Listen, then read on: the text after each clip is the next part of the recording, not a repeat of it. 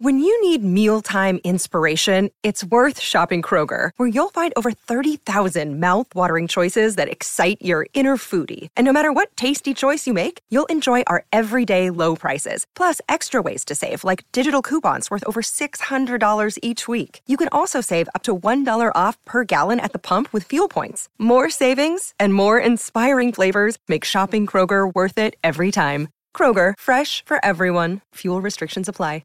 Hey everybody, it's Dan. This is our Thursday edition of the Orange and Brown Talk podcast. Of course, I got to tell you about Football Insider here right off the top, where you get access to exclusive stories on Cleveland.com about the Browns. You get a daily newsletter emailed to you, written by a member of our Browns team. I wrote today's, in fact. That comes exclusively to our Football Insider subscribers.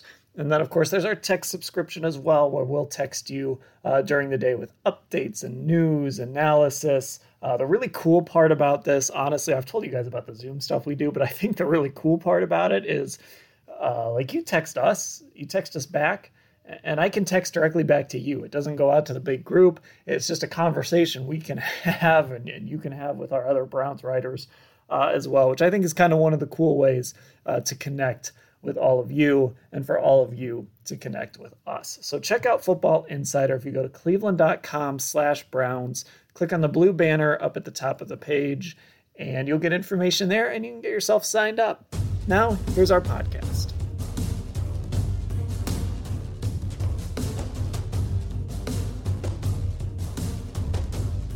Hey everybody, welcome to our Thursday edition of the Orange and Brown Talk podcast. I'm Dan Lobby, joined by Mary Kay Cabot. Mary Kay, how are you? I'm doing great. How are you? Doing well. And Scott Patsko. Scott, how are you? Doing good. Finally caught up on sleep after Monday night. Took a while, but I'm here. Yeah, that was one of those I'm getting too old for this moments, I think, for dealing with these night games. But we better get used to them, because I think we're going to see a lot of primetime games again next year for the Browns. And, of course, one coming up this week against the Giants. We're going to throw out some questions here about the Browns, and we're going to start with the Browns and Giants. And, of course, look, one of the topics, it's not as big of a topic because really the key piece is injured and out for the year in Odell Beckham, but a lot of revisiting of the Odell Beckham Jr. trade that John Dorsey made before the 2019 season. The Browns got, of course, Odell Beckham and Olivier Vernon. They threw all of that stuff together into one big deal. The Giants got Jabril Peppers, Kevin Zeitler, the Browns' number 17 pick, which they used on Dexter Lawrence, and then also the Browns' number 95 pick, which is a pick they got from the Patriots to take O'Shane Ximenez, I believe is how you say it. I was looking up that pronunciation beforehand, and I still don't really know for sure, but that's what the Giants got. So the question is, do we know if anyone won this trade? Is it fair to say one team won this trade or not yet? You know, it's a great question, and obviously it will be kicked around all throughout the week. At this point, it almost does seem like it sort of went in the Giants' favor for a number of reasons. They got a lot of pieces out of the trade that have really helped them. They've got a lot of starters. Jabril is a starter. Dexter Lawrence is a starter. Kevin Zeitler is a starter. And is the other guy a starter? I forget. The one that's injured? He was playing kind of limited snaps in 4 games this year. So they got a role player there.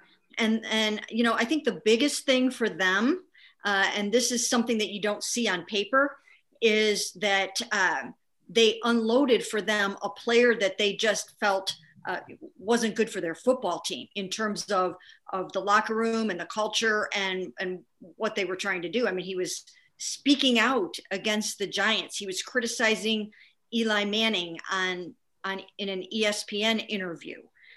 So sometimes it's more about those kinds of things too than it is just the talent of the player. Now, when it comes to the Browns, I mean, it's not like I don't feel like you can say they really outright lost this trade in any way. I think if Odell Beckham Jr. were playing right now, that he and Baker would be doing really, really well together in this offense, like we all thought that they would. He did single-handedly win the Dallas game. If not for him, they would not be 9-4 right now. They just would not be. And in other games, he made big plays early on to help them win games. So I don't even know, even at this point, if they would have the record that they would have without Odell. And I think that they would be a much better football team if he were not injured right now. And then Vernon has done a nice job. He's been injured. That hasn't helped matters.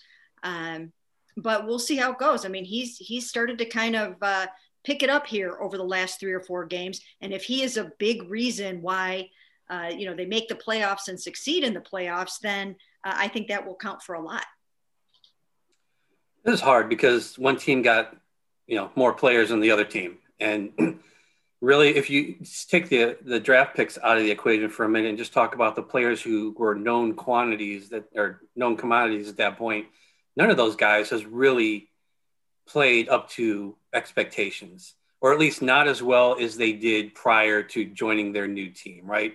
We've talked a ton about how Odell is, not playing like the Odell that everybody saw in New York. And Zeitler has not played as well as he did in Cleveland, or definitely not as well as he did with the Bengals. Peppers, he's really struggling in coverage this year. He's not turned into the first round pick that he was hyped as when this deal went down. So, none of those players has really turned into that game changing type of guy that I think both teams are hoping that they would. Vernon obviously has not been the player that the Browns are really hoping. He's played well the last couple of games.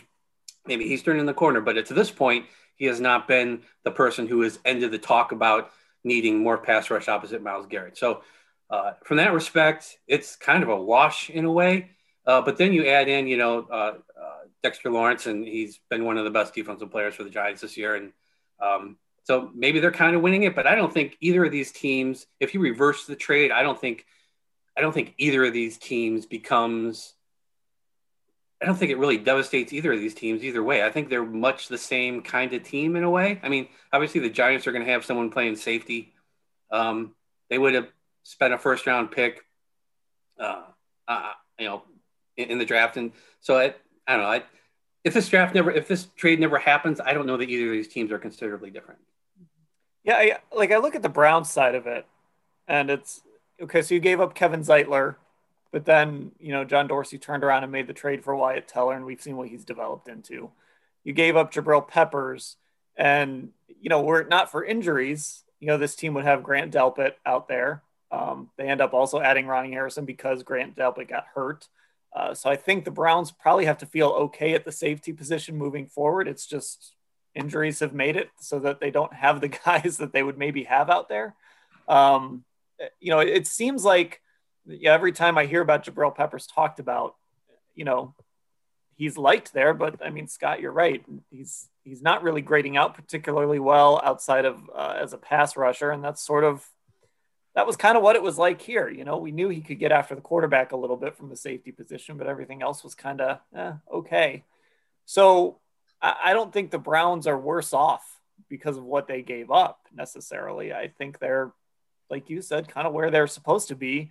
In fact, the Giants, you can maybe make the case that they'd love to have a guy like Odell Beckham Jr.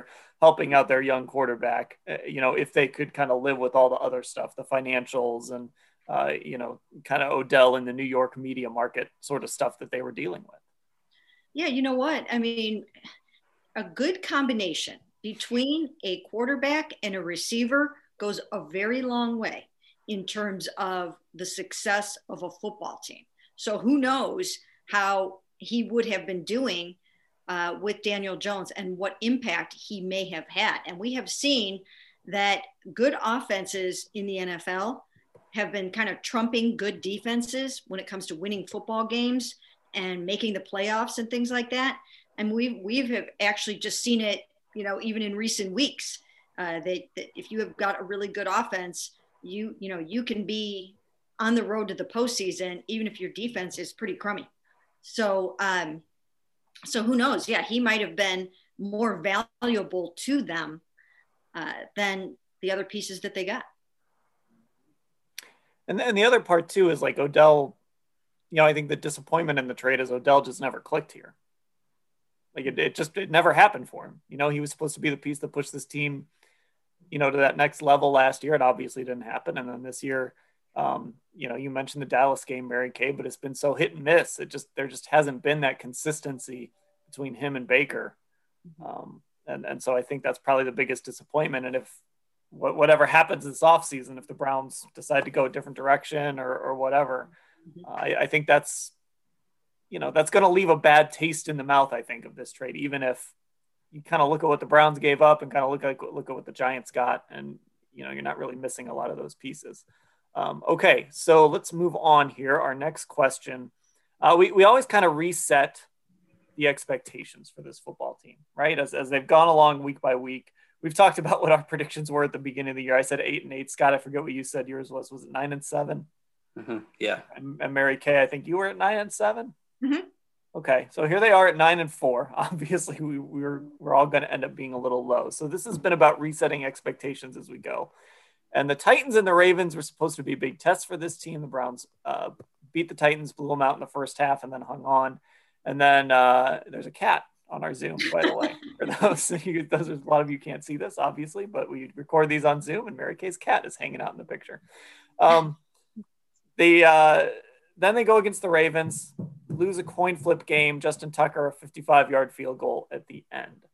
So the question now that we've gotten past these two games, which were supposed to be the big tests, kind of like to ask this every now and again, where does this team rank in the AFC? With how Pittsburgh has played, with how this team has played, they've beaten the Ravens. Are we moving them up any more than I think most people might have had them at fourth going into these two games, maybe at best. Where are they sitting right now in your guys' minds? Scott, you want to go? Well, I put the Chiefs at the top, and I think the Bills are in second place now. Mm-hmm. And after that, it's just a jumble of it's a mess trying to differentiate between these different teams. I think, the Browns are right in that group, and the Steelers are, and now the Ravens definitely are, I would say, now that they're kind of through their whole COVID issues and people are healthy. The Titans are in there, the Colts on the right day. So I think you have a lot of teams that, on any given Sunday that can kind of be that team. But I think the Chiefs and the Bills have maybe separated themselves. The Chiefs definitely.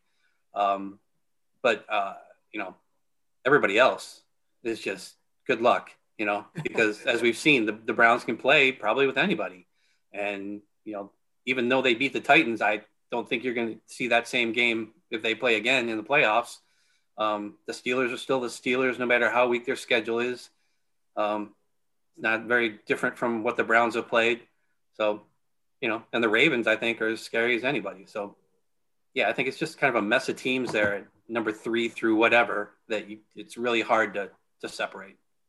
Yeah, you're right about that. I mean, you have got to put the Ravens into this mix now. I mean, I think people, when they lost their, it was 3 straight and 4 out of 6. I think people kind of wrote them off a little bit. And, you can't do that. You've got to get them back into the mix now after what you saw. I mean, Lamar Jackson has come back with a renewed vigor, a renewed energy, and a renewed resolve. And I think a lot of them do. And they're getting so many of their guys back healthy. And as they move forward, I think Calais Campbell will be even healthier.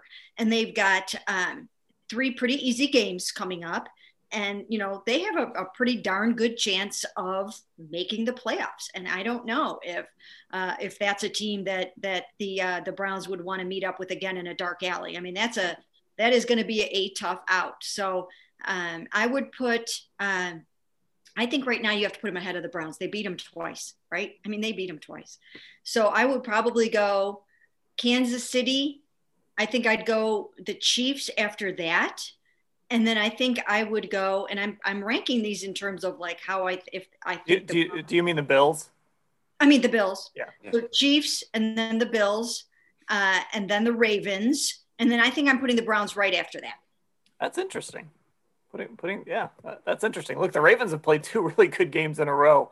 I do think the Bills are still kind of flying under the radar, which is strange. But I do think to me, I don't think there's much of an argument to have them second. And I was curious too, one of the tiebreakers is strength of victory. And the Bills have the highest number there, the highest percentage in strength of victory. That means the teams you've beaten of all the playoff teams. If you're curious, the Dolphins are dead last right now of all the playoffs teams. The Browns are right ahead of them. Baltimore, though, is actually higher than Buffalo. So, I mean, those are teams that have beaten good football teams. And I think the Bills, people are starting to kind of put that respect on their name a little bit. But I think they're definitely second. And if I had to pick a team that could maybe go toe-to-toe with Kansas City, and I don't know if that team exists, it could be the Bills. If Josh Allen shows up and has one of those Josh Allen games, and the Bills just decide to score like 50 points. But I think Kansas City's in class by themselves. I put Buffalo second. I hear the argument for Baltimore. I think I would put the Browns, I guess, at the top of that tier of teams, right below those top two right now, just because they've beaten Tennessee, they've beaten Indianapolis. And the case for Baltimore, like you said, is they've beaten the Browns twice. But, I still see a team in Baltimore that is really fighting for their playoff lives a little bit, even though this easy schedule should help them. So I think that's how I would kind of shake it out. Mm-hmm. Yeah, it's a tough debate. It's a tough debate because of what they just, maybe I'm, influenced by the game that they just played and having lost to them before. But I also think their defense is pretty good. And it didn't really show it the other night, though. I mean, I was almost surprised. I was expecting a better defensive performance from the Ravens. I was very, very surprised about that. But that speaks to how good the Browns offense has gotten, though, I think. Yeah. And look, sorry, Scott, I just made the argument that the Browns beat the Titans and the Colts, so they should be ahead of them, but I'm writing off the Ravens beating the Browns twice. So this is complicated. Yeah. I would put the Browns offense probably right behind the Chiefs as far as the potential to the trouble that they're going to give a defense on a consistent basis. They're as good as anybody. The defense is what you don't know what you're going to get from them week to week. Yeah, there's going to be some fun matchups in this postseason because really outside of Kansas City, that's what I think this postseason is going to be all about, is kind of how teams match up. And you know what? I mean, the Titans can get so hot offensively, as we saw in the second half of that game too. So there are teams that offensively can kind of get hot and go toe to toe a little bit with a high scoring Chiefs team, but the Browns are definitely one of those teams.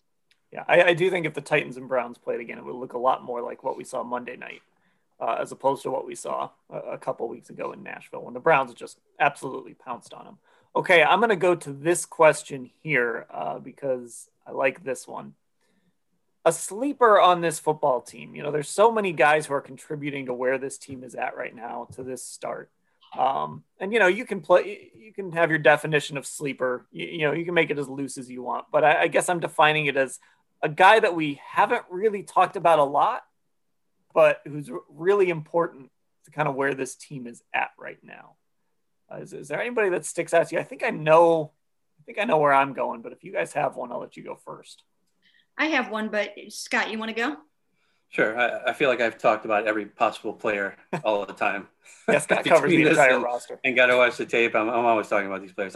Early in the season, I probably would have put Kadero Hodge on this list, or I made him this player, but he's been out and it just hasn't worked out in that way for him. I'm probably going to go with Malcolm Smith at linebacker. Brought in after Mack Wilson got hurt. He's been solid. He's probably been exactly what they wanted him to be when they signed him. He's been their best coverage linebacker by far, and he actually has the highest coverage grade on the defense per PFF. So he's come through in that way. He's I think he's playing 51% of the snaps. And really, other than Goodson, who's on the field most of the time, they're really rotating the other guys. So it's, whatever the situation calls for. But I think Malcolm Smith is one of those guys who's, he's, like I said, he's been solid. I think he's fourth on the team in tackles. And, he doesn't have a lot of plays that really stick out in your head. Like some of the other players on this defense have made a key interception or whatever. He had a pick against Washington, but he's got like one sack. But just play to play, he's been solid. And I think the fact that he isn't out there getting toasted and, giving up a bunch of yards after catch, things like that on the field, I think, speaks well that they made a good choice in finding someone who can come in and kind of stem the tide when Mack Wilson is out. He's definitely been better than Mack Wilson since Wilson's returned. So going into next season, if you're looking at Mac Wilson versus Malcolm Smith, I know there's an age difference there, but the quality of play has definitely been on Smith's side. That was a really nice kind of late signing. Definitely. You've noticed him too. It's not just, you see him when he's out there, and that's saying a lot for this linebacking group. Mary Kay, who do you have? I'm going to go with Donovan Peoples-Jones. I just feel like he has someone that has been a very, very pleasant surprise for them offensively this season.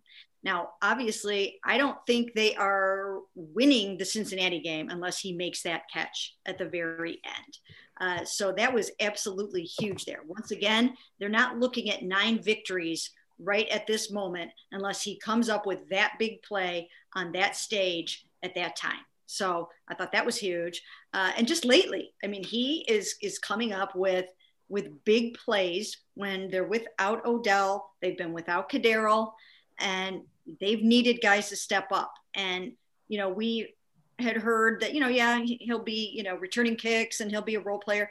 He's been thrust into a much larger role, and he's stepping up to the plate. And even just being heads up, and he seems like a really smart player, even just being there enough to catch the 2-point conversion the other day, to stick with the play long enough and to keep your head in that play long enough that when it bounces off Kareem's hands, that you're there to catch it. And then he did catch it.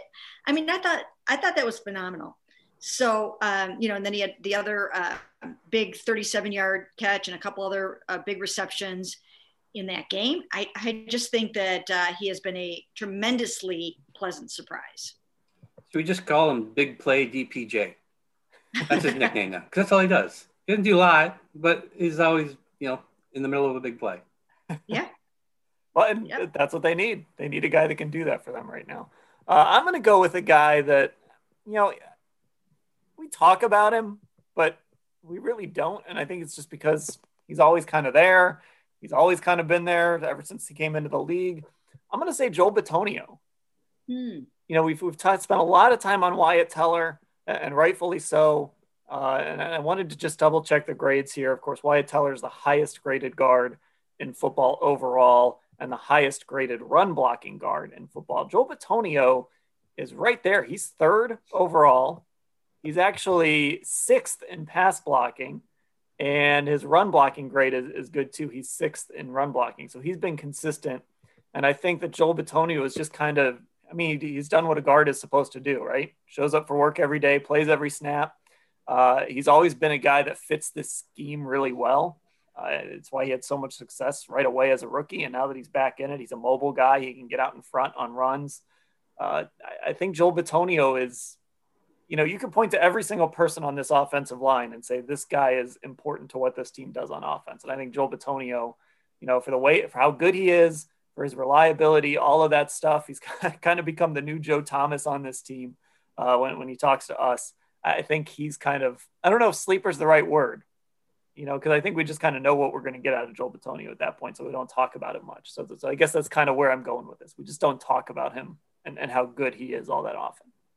Yeah, that's the life of an offensive lineman, right? If you're not talking about an offensive lineman, he's really, really doing his job. And you're right about Joel. He's just so solid. He's a Pro Bowl caliber guard, just doing his job. And when I look at this offensive line, it's such a major reason why they are having the success that they are having offensively, and that they can do what they need to do.